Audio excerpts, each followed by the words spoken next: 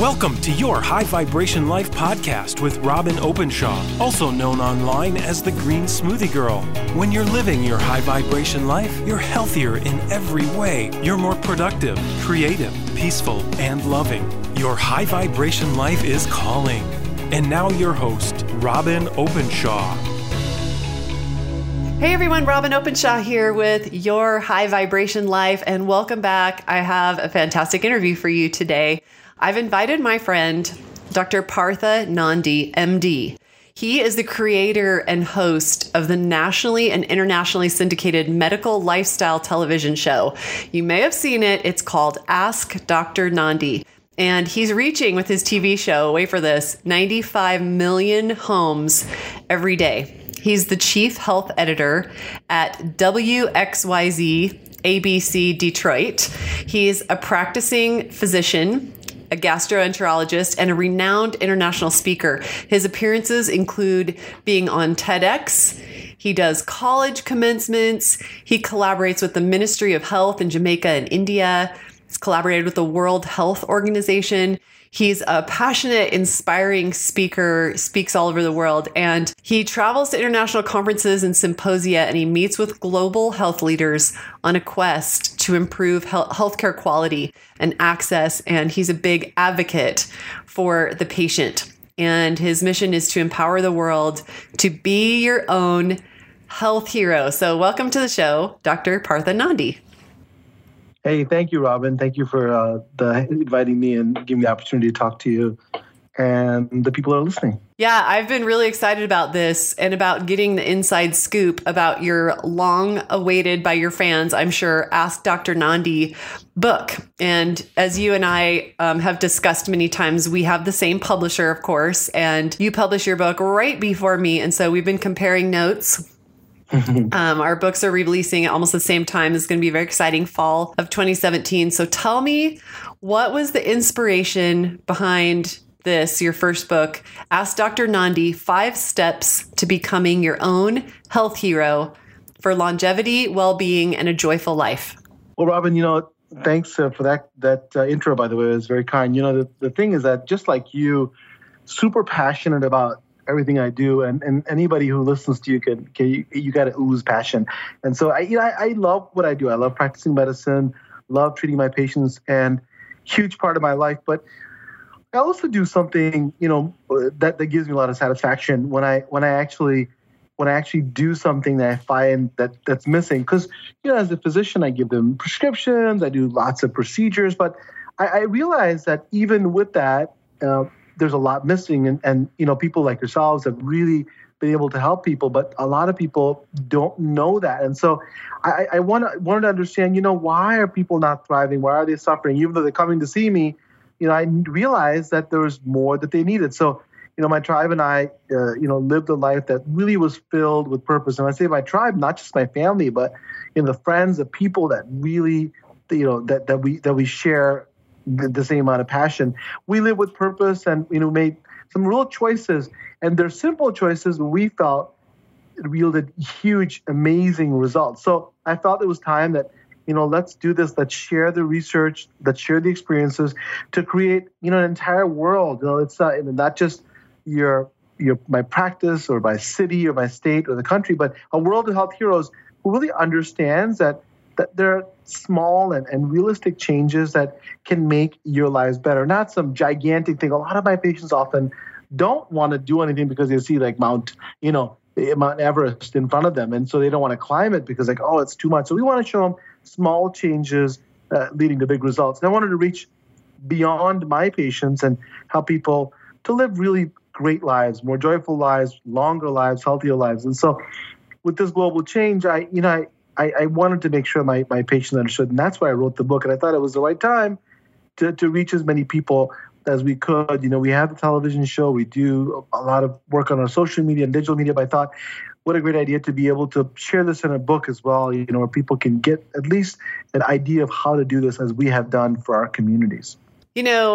I thought when I started on my own health hero journey 25 years ago, I thought I was in it to turn my baby's health around. He was a failure to thrive baby. He had fallen below the 5th percentile for weight. I felt like he was dying. He was in and out of emergency rooms, and we changed our diet. We got off of the processed food, the dairy, all the sugar, and we got off of all processed meat. And my kid ended up being a 6'3" MVP, led his team to state, hit 2 grand slams, 6'3", and really food was a big part of it. And I thought the journey was about turning my kids' health around. And then I thought it was about the impact that I saw rolling out in my whole family. And now, talking to 250,000 people every week. So when you talk about being a health hero, what does that mean? Is it about I'm turning my health around? Does it mean I'm modeling that to my family? Does it mean that I have more impact in this world in 2017 than people have ever had with others before? Tell me about Health Hero. I think you hit the nail on the head. I mean, your story that you just told is the embodiment of a health hero. So basically, you're a mom that said, you know what, I'm not going to let my child not do as well as he wants to or he could. So it's instead of saying, I talk to kids all the time and they give me stories about, I say, so who's your hero? They give me, I like LeBron James or like a sports star or like Justin Bieber. And I tell them, it's time to really make yourself the story of your life, the hero of your life. And especially with your health and wellness, you got to make yourself your own health hero. What that means is, through really conscious choices with food and also purposeful movement and having purpose in your life, doing things that really put your mind into it. One of the first things I'm sure that happened to you when you decided to go on this journey with your son was to say, in your mind, I'm going to do this. I would have an approach, and you had a purpose, a goal. Once you do that, I think you start to then narrow your focus and understand what to do, including food, including movement, including mindset. And that's what a health hero does, makes that the number one priority in their life. And it doesn't have to have a tragedy. For me, it took a couple of events in my life. It doesn't have to be anything that's so unbelievably bad or good. It can just be to pay your health forward, meaning that even if you're doing well now, you want to be able to do just as well in the future, as well as fight diseases, as well as, if you have diabetes, how do we reverse that? How do we get off a lot of our medications? And that's what a health hero does. Takes control of his or her health through choices that you can make every single day, just like you did for your family. So you've been a practicing gastroenterologist for over 20 years now. What kind of patterns are you seeing in today's world? Because that spans quite a long time. What are you seeing in terms of illness and disease out there? What I'm seeing is Robin, that there's really a lot of chronic illnesses and disease. And I see people really, even though we have all this technology, right? I mean, we have amazing stuff that we can give people, but they're just not taking care of themselves. Instead of really following sometimes simple advice and we talked about this before, it seems intuitive, but yet what happens is that people are looking for a shortcut, quick fixes, and not being following the same kinds of advice that they know that will really get them there. What happens is that people wind up kind of chasing their tails and treating their symptoms instead of the issues that cause their symptoms, right? So an example I often give is that a diabetic who wants to stop feeling tired but doesn't address what we call the root cause. This person, if they could look at their diet and what they put, and we just talked about processed foods and the kinds of things that they put in their mouth, they can't understand why even if they're putting the wrong stuff in their mouth, they're not getting the right results. The good news is that there are really simple shifts that people can make to change their lives. Not overwhelming, not super monumental. It's really important for me to keep it simple.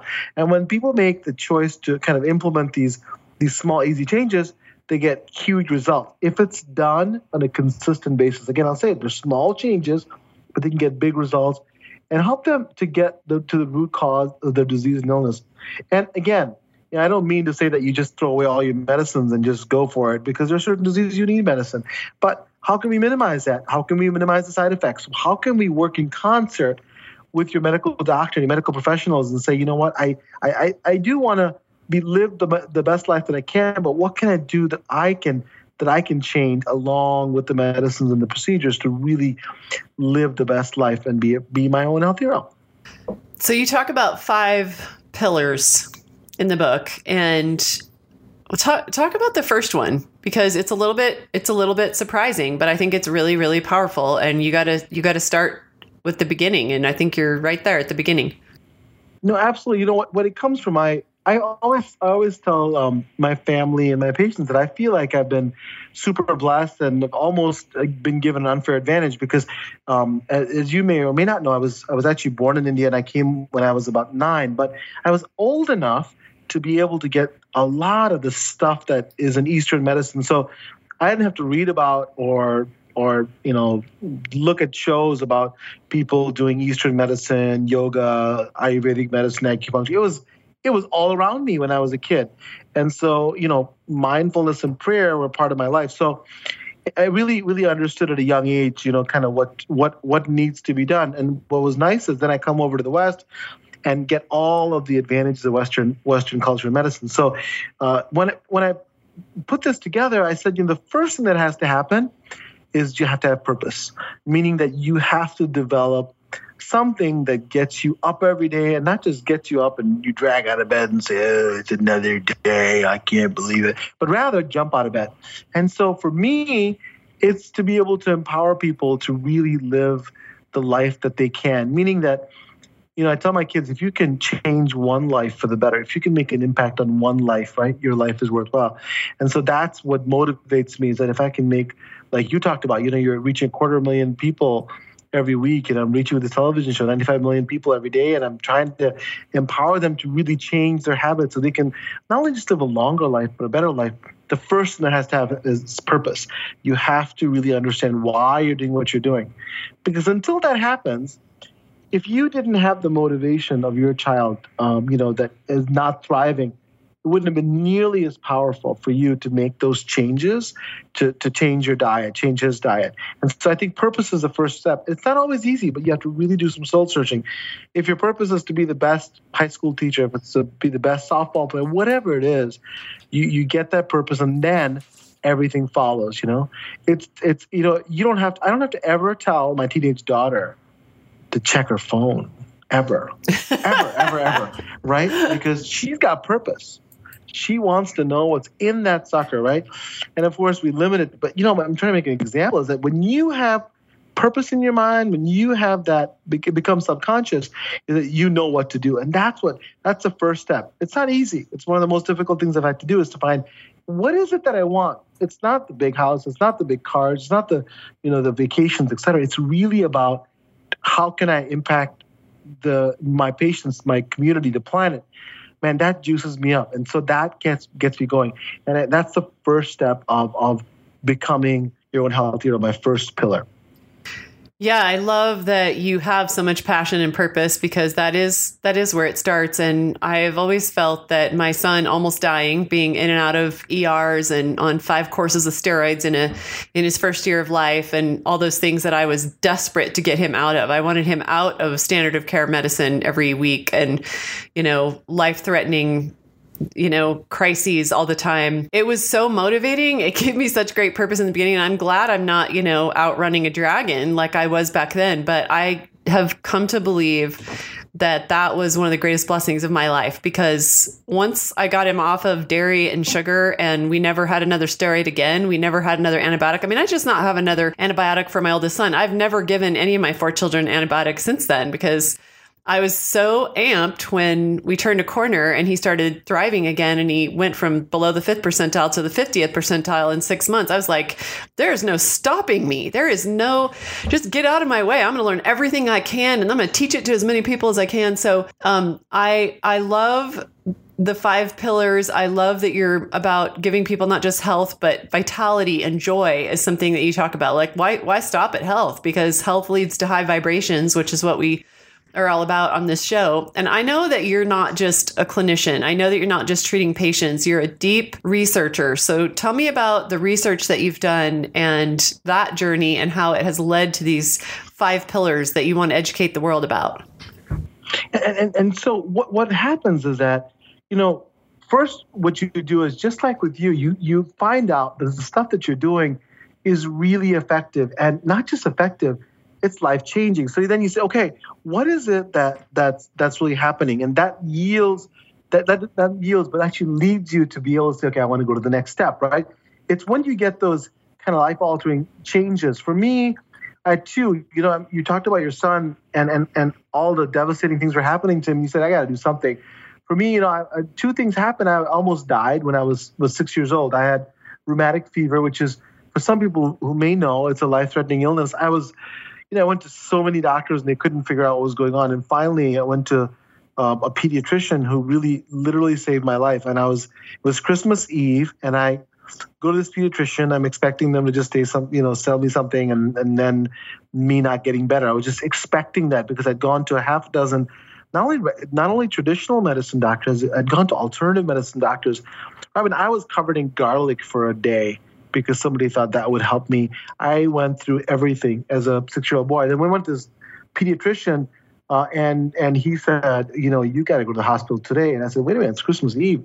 And he said, yeah, you got to go today. So I was expecting it to be a normal day, and I actually end up in the hospital that day for 10 days, and then I'm on bed rest because I had an illness that affected my heart. I couldn't even get out of bed.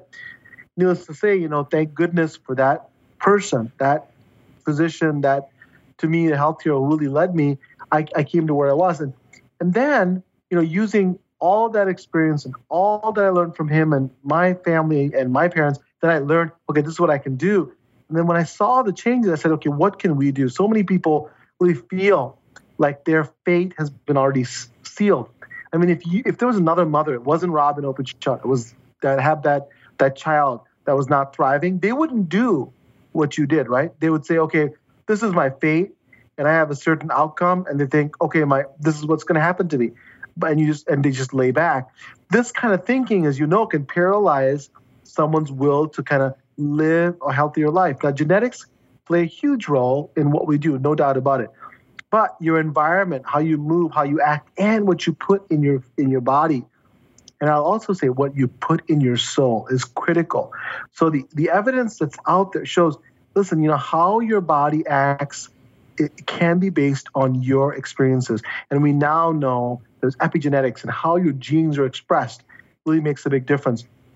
I mean, just think about that. You're not just the product of your genes. You can actually have control of the expression of that DNA. And that's what I found. And that's what I talk about in this book. You have the power to do more and shape a better outcome for yourself. And you're living proof of that. I mean, you're a kid who was not expected to do anything. 6'3", hitting home runs and MVP. That's what it's all about. You embody that. That's what the research is showing now, that you don't always just are going to be whatever you're supposed to, quote unquote. I mean, that kind of thinking is going out the window, and that's what I'm excited about sharing. You mentioned epigenetics, and I want to go a little deeper with that. I had someone contact me a year or two ago, someone I know, and said, she was going through the 3 surgery process that is now the standard of care is mastectomy. And she's BRCA1 positive and had a mother who died of ovarian cancer and a sister who had ovarian cancer, and half the women in the family are BRCA1 positive. And she didn't ask me, so is there anything I can do? My DNA is dictating this to me. And she was a stage 2C ovarian cancer patient when she caught it. They only caught it that early because of her sister and mom. But she didn't ask me what I thought. She just said, nothing I could do. I could do any of your nutrition stuff. Doesn't matter because I'm BRCA1. And so she never expressed any interest in what I do or my own research. But can you speak to that? I wanted to say, had she asked me, I would have said, well, your risk of breast cancer is only 65%. I mean, that's bad. But, not everybody who's BRCA1 is going to get breast cancer, even if they live to be 105. So talk to me about epigenetics, and are we limited by our DNA? How much does our DNA really dictate? What does your research say about that? Well, here's what the comparison is a great question. The comparison I would give you is that, let's say you have a house that's, I'll give a number, maybe 1,500 square feet. And so what you can't do with that house normally is to now make it into a 5,000 square foot house, right? However, what you do with that house, what you do with that house that you're given to make it amazing is really up to you. To me, that's what genetics and epigenetics is about. So you have the genetic predisposition or increased risk for cancer, clearly. So this person that's talking to you, absolutely, they need to be proactive. Absolutely, they need to make some decisions about how to prevent it. But what I would say to them is that you're not handcuffed by just your genes. Of course, your genes are going to play a huge role, but what you do with your mindset is clearly important. So what I mean by that is the big word called stress. When you produce increasing cortisol, increasing ACTH, then what you're doing is all of your body's defense mechanisms, right? How is cancer actually created? When you have these rogue cells based on whatever, either your genetics, your environment, or a combination of both that are going there, guess what's supposed to get rid of those, right? Your immune system. And when your body experiences stress and your body is producing these counterproductive hormones and products, your body's not going to be in shape to be able to fight off these cancers. So from the very first step, even though your genetics may play a role in what you're doing, you need to do everything in your power to change that paradigm. And one step further, now we know that even though your genetics are a certain type, that what products are expressed. Remember, when it goes down from your DNA, what proteins are expressed, what products come out are not predetermined. We now know that your environment that you live in, that includes what you eat, what your mindset is, how calm you are. I mean, doing exercise like mindfulness can actually affect you and help you. Meditating, praying can actually help you. To what you do with your tribe can affect you. They now can see spirituality, and this is going much deeper than what we're talking about, but spirituality can actually affect the expression of your genes.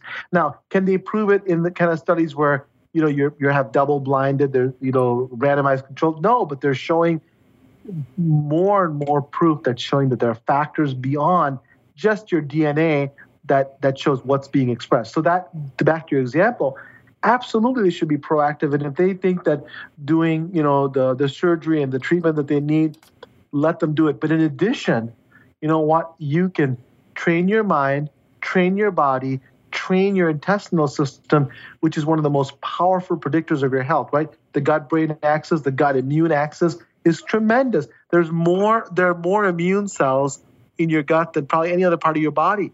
I mean, and the neurological system of your gut is more complex than your brain. So again, what you put in your body, how you think, what your purpose is. I had a guy who's beat 7 different cancers in the time that I've treated him. And that's only been about 12 years.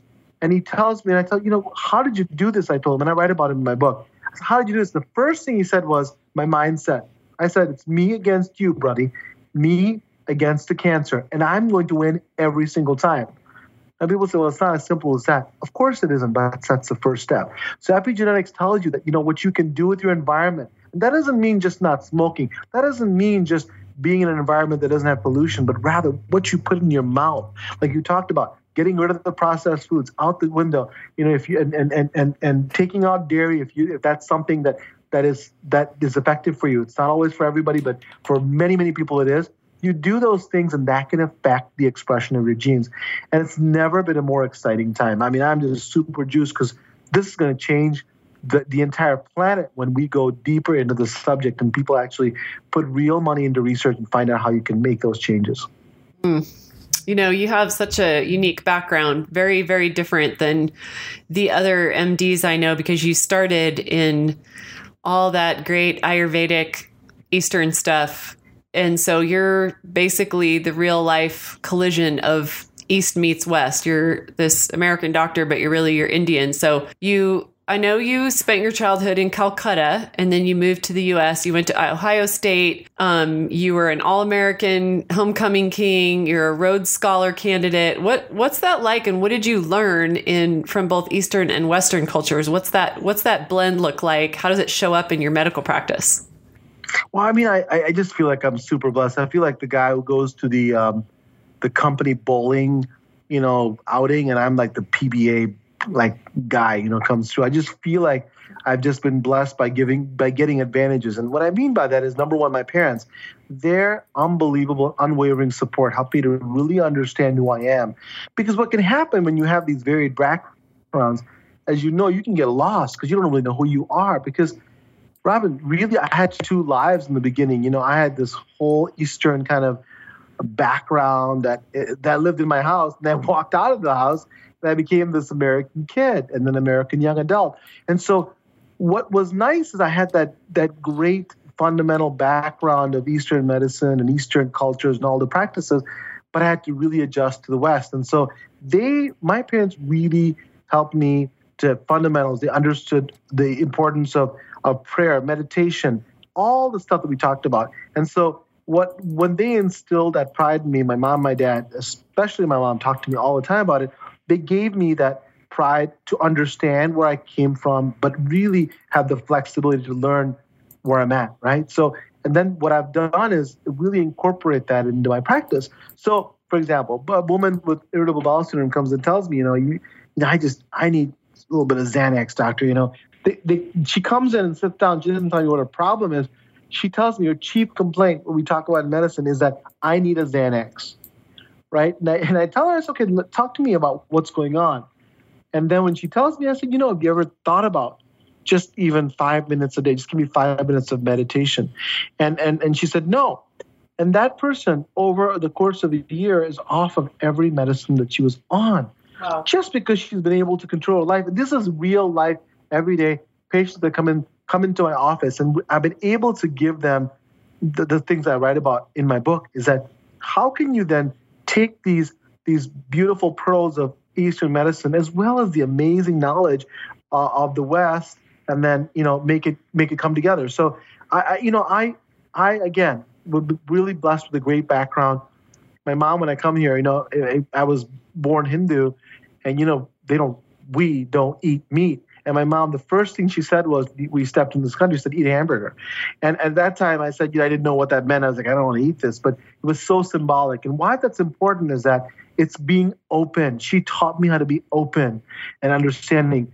I don't find a lot of colleagues who are open. I'm talking about MDs that are open because we're kind of just stuck in our box of, what we know about. And so my mom loved the Indian culture, but she also knew that the American and the Western culture was important. She gave me the skill set to be able to do what I do now, which is take the best of both worlds and put them in a marriage. That marriage is, kind of to be the metaphor that we have. But in real life, I'm married to a woman who grew up in the West, and we have really built a great life. And she's a huge, huge part of who I am. My wife, Kelly, has also really shaped me in our marriage to be who I am, be able to understand people in ways I've never been able to understand them. And so I can treat my patients, our community, and even the planet better because of those relationships, my parents, my children, and my wife. So that's what it's been. It's been an amazing journey, and I cannot wait for the future, but I love the present every single day. Well, let's back up 2 seconds. I love that you brought up food, because we've both been talking about how foundational nutrition is. And I know your book has a nutrition plan and you've got a lot of great recipes, and that you're strongly against dieting, which I love because I think that diets are so industry driven. And we're actually making a documentary about that in 2018, because my research and sort of like 25 years of watching this shows that virtually all the diets that currently millions of Americans are on, ketogenic is trending, paleo's on its way out, they're just driven by profit industries, and they have little or nothing to do with what's actually good for you. So I'm excited to hear your take too, because you're bold in taking a stand that diets aren't going to save your health. So, and I'm probably going to ask you to be in my documentary, FYI. How about that for putting you on the spot? But tell me what do you think attracts so many people to these fads and trendy diets? First of all, everything that you said was absolutely true, and I'd love to be part of your documentary. I think that what people are looking for is not the fast food, but the drive-through through life. I mean, every single part of people's lives, they just want the drive-through. They just do not want to take the time to just do what's needed. So what I've noticed is that, it's one trend after another from the last, as long as we can remember, the last 30, 40, 50 years. And the key feature is that often, listen, just to be honest, these diets are meant for people to get on a diet and then probably buy a bunch of stuff and then go to the next step and the next step. It's forever for you to be on this stupid wheel where you're losing and gaining weight so that you can sustain an industry and it's product driven.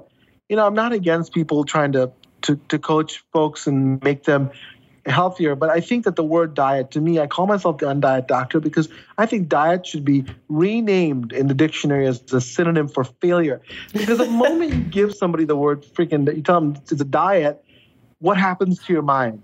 You know that means deprivation, that I am going to be miserable. That's what I've been trained. Something's going to happen that I have to avoid something. I have to do something that I don't like. Well, we talked about in the beginning that if you want to succeed in anything, you have to have the mindset. You have to have a purpose. And that purpose can't just be, I'm going to get into a dress or whatever, my shirt has to be, so great in my physique, because that only gets you to a certain level and then it fades, because once that is done, then what keeps you going? So the word diet, to me, these fads come in because people just want a quick fix. But it's not accidental. We are being trained every single day to think that way, to understand that way. Because it's why make it hard? Why even spend any energy or time doing anything? You could have it today, or in 5 days you can lose this much weight. So what I say to people, you have to do something that you enjoy. There's no absolute one way to be able to do this, meaning that you can do it many ways. To me, a couple of things are. Number one, do as well as you can eating a plant-based diet. That doesn't mean you never have a burger. I mean, I enjoy a burger every once in a while. It's okay if you don't, but I do. I mean, and you don't have to always be on your best behavior. So what I say is, if you can just give me an 80-20 commitment. So they say, what does that mean? And so 80% of the time, you absolutely do what we think we should and what I'll teach you in this book. But 20% of the time, you can, kind of enjoy yourself. You have kids, you got to go to the birthday party. You can't say, well, do you have a gluten-free cake there? Can I just bother you guys? Because I can't have anything that you have. People are like, oh my gosh, we're never inviting this guy ever again. So, or you go to a work party, there's never anything good. I'm not saying go insane all the time, but leave 20% so you can kind of just be yourself and do whatever you want to. But if you can give it 80%, you can almost always reach the goals you want to. The second rule is the anti-buffet rule, right? So in the United States and probably everywhere else is a buffet. When you get into this damn buffet, what happens is that it's a war, right? You go in there and it's me against the buffet and I am going to win.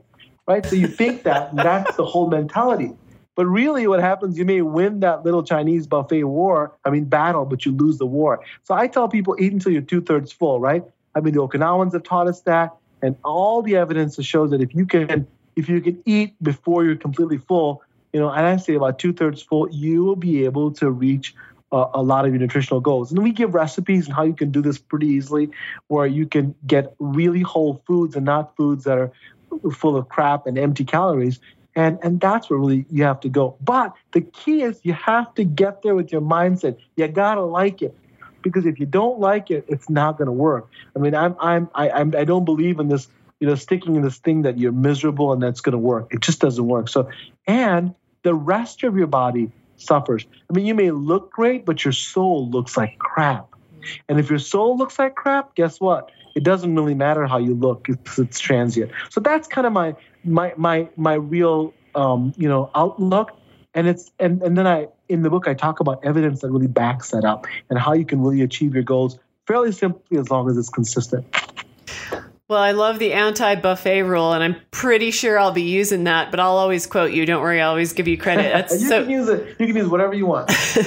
Yeah, I think I've lost the war against the buffet so many times, and we always tell ourselves, well, I'll just eat this, and then you leave, and you're just like, yeah, that didn't happen. So buffets are just deadly, and buffets are just so dang American, right? It's just, we just have to have, everything has to be so unlimited. So, and you mentioned being raised Hindu. which means you're a vegetarian. And I wonder what you think about, I get asked all the time because it's fairly well known to my community, at least, that I eat a plant-based diet. And by that, I don't mean vegetarian because there's an occasion, but it might be, I might go a month eating no animals. I prefer not to eat animals.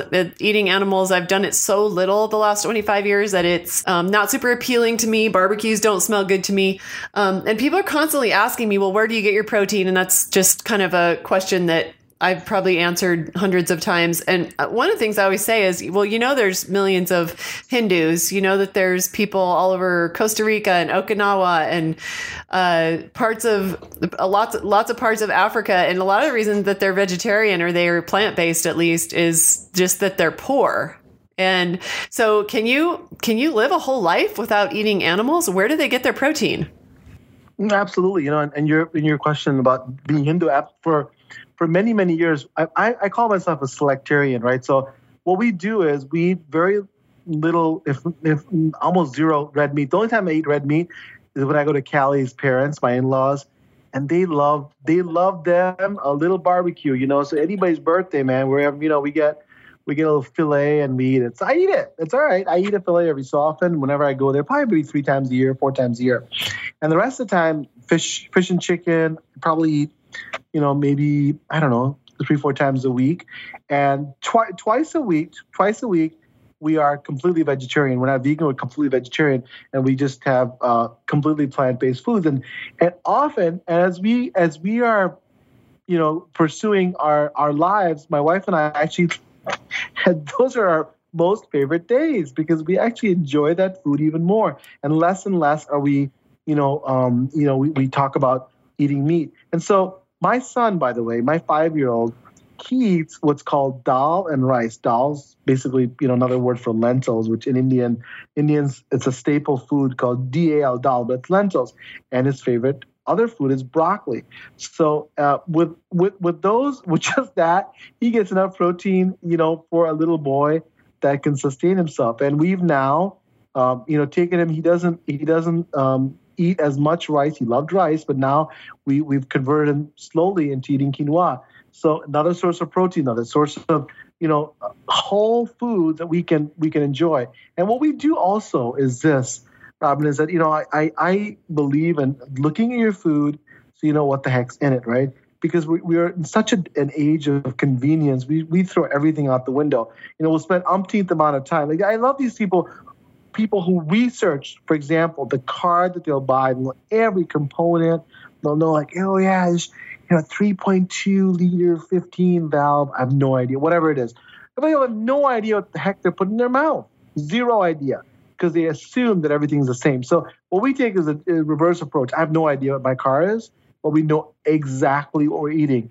We cook almost every day without exception. And so we train, our kids in a way that it's basically, painless. They don't have to think they're being deprived of the protein, that they don't feel like they have to have a steak or they have to have, meat all the time to have protein. They can have many sources of plant-based protein and they have it every single day. The other thing is that I think is a little caveat to this. Again, it's mindset. We almost 100% of the time eat as a family, so we can instill some of these beliefs. This stuff doesn't just happen by accident. My mom, my dad sat down with me and showed me how to eat, and they showed me what to do. And now I'm doing the same thing. And I think it's really important for people to understand. You can't expect your kids to eat that well if you don't. Like, you're a great role model for them, Robin. I'm sure your kids eat very well. But you have to teach them. This is what it is. My daughter and I go grocery shopping, and she learns which of the foods have vitamins, what they do, et cetera. So I think that's how I've been able to do it. Even though I've been raised Hindu now, we have a room in our house that basically acknowledges every faith and every religion. So even though I've been raised Hindu and Callie was raised Christian, we have, of the Buddha, we have Islam, we have Christianity, we have Judaism, every single religion, because we want people to have faith. But why that ties into food is because then you're not limited by the fact that the religion dictates what you eat, but rather you understand that all faiths have some commonalities, and you eat to nourish your body and your soul. And that's the mantra we give. It's nourishing food, not just stuff that fills you up so you can bloat away. Yeah. Good advice. And I wanted to know what you and Callie eat and how you've managed that. And that makes me laugh that you go to the in-laws and have some red meat. When I'm out with somebody and they have red meat, I take a bite of somebody's red meat about every other year, and I always say, I'm just hedging my bets just in case I need some B12 from that source. It's so foreign to my mouth anymore. And I usually end up spitting it out in a napkin, but just like I said, hedging my bets. So I have one more question for you, Partha, and that is, okay. When I was on lecture tour for 6 years, spoke in 450 cities, people stand in line, and I felt this vibration from so many people that they just felt like they're listening to my lecture and they said, I'm just too far gone. I'm too sick. They just didn't see themselves getting healthy. And I just have noticed that there are so many people in our culture, because of our habits and the way we eat and eating out of the drive-through and so many other aspects to American culture that really need turning around. They've just been sick and overweight for so long that they don't even remember what healthy and light feels like. And I'd love for you to give someone who's in this boat, somebody who's really struggling, I would say what most of Americans now have some kind of autoimmune disease, give them some encouragement. What's one thing you would say to someone who's in pain, who's struggling, who's feeling hopeless? And where to start? What I tell them, the first thing is that, and I really sit down and talk to them one-on-one. I say, you know what?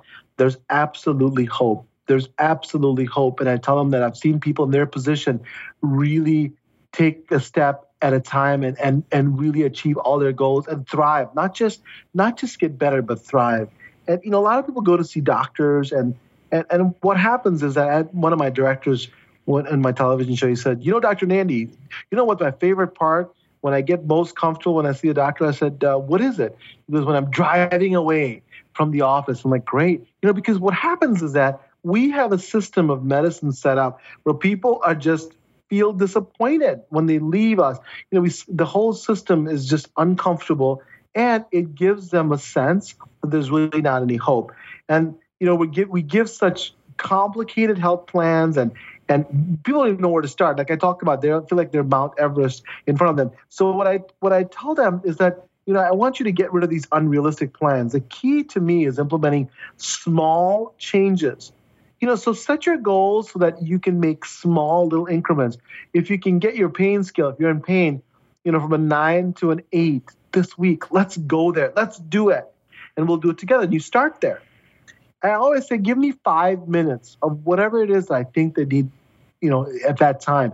Give me just 5 minutes of your day, right? I mean, you look at your phone at least that much time. You watch TV at least that much time.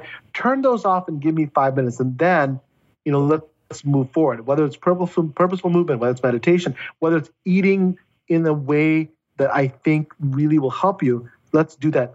And let's watch the numbers, right? So if you're a diabetic, easy, you can watch numbers. If you're hypertensive, you can watch numbers. If you're in pain, you can give you a numeric scale. I really believe you can watch your numbers and your outcome. It makes such a huge difference. You knew that your son was what percentile, and you could see, man, now he's in the 50th percentile. Now he's in the 95th percentile. Yeah, buddy, I'm not going to stop. And that's what I give them. I give them, incremental changes, but give them hope, showing that their numbers are changing. And then once that happens, the motivation kicks in, just like it did with you, Rob. You said, heck yes, I'm going to do this. I'm not going to stop until I reach the top. And that's what typically happens, and once it kicks in, your mind is strong enough, you can really move mountains. It's amazing what can happen when you just make small changes. And not everything is the same for everybody. You have to custom make it, right? If I have a patient with, for example, liver disease and they're weak and tired and amazingly bloated, that's a totally different approach than someone who has, for example, acid reflux and they feel every day that they can't figure out what to eat. So it's not one size fits all, but it's again the same approach.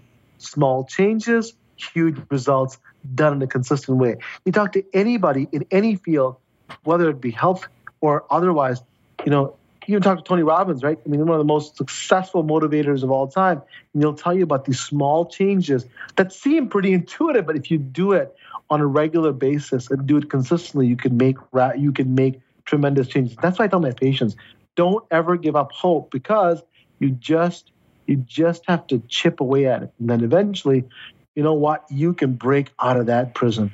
You just, every day, get that little nail file, make a little hole, and then boom, you're going to bust through. And when you bust through, man, you are going to thrive. And that's what I tell them. And I just want to tell them from conjecture, but research proven. So we talk about in the book. It's research proven. And it's what I've done, see with my patients again and again.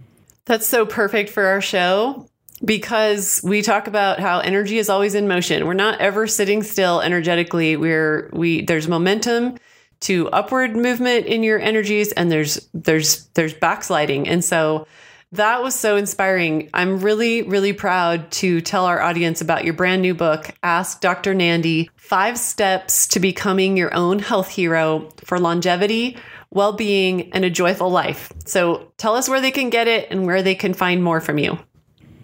Absolutely. So they can go to our website and actually go to askdrnandi.com/book.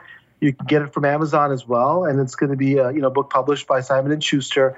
And I'd love for all of you to really take part and look at some of the solutions we give and change and see how you can change your lives. Every single person that reads this book, I believe, will change your life for the better. So again, it's askdrnandi.com /book, or you can go to Amazon and get the book there as well.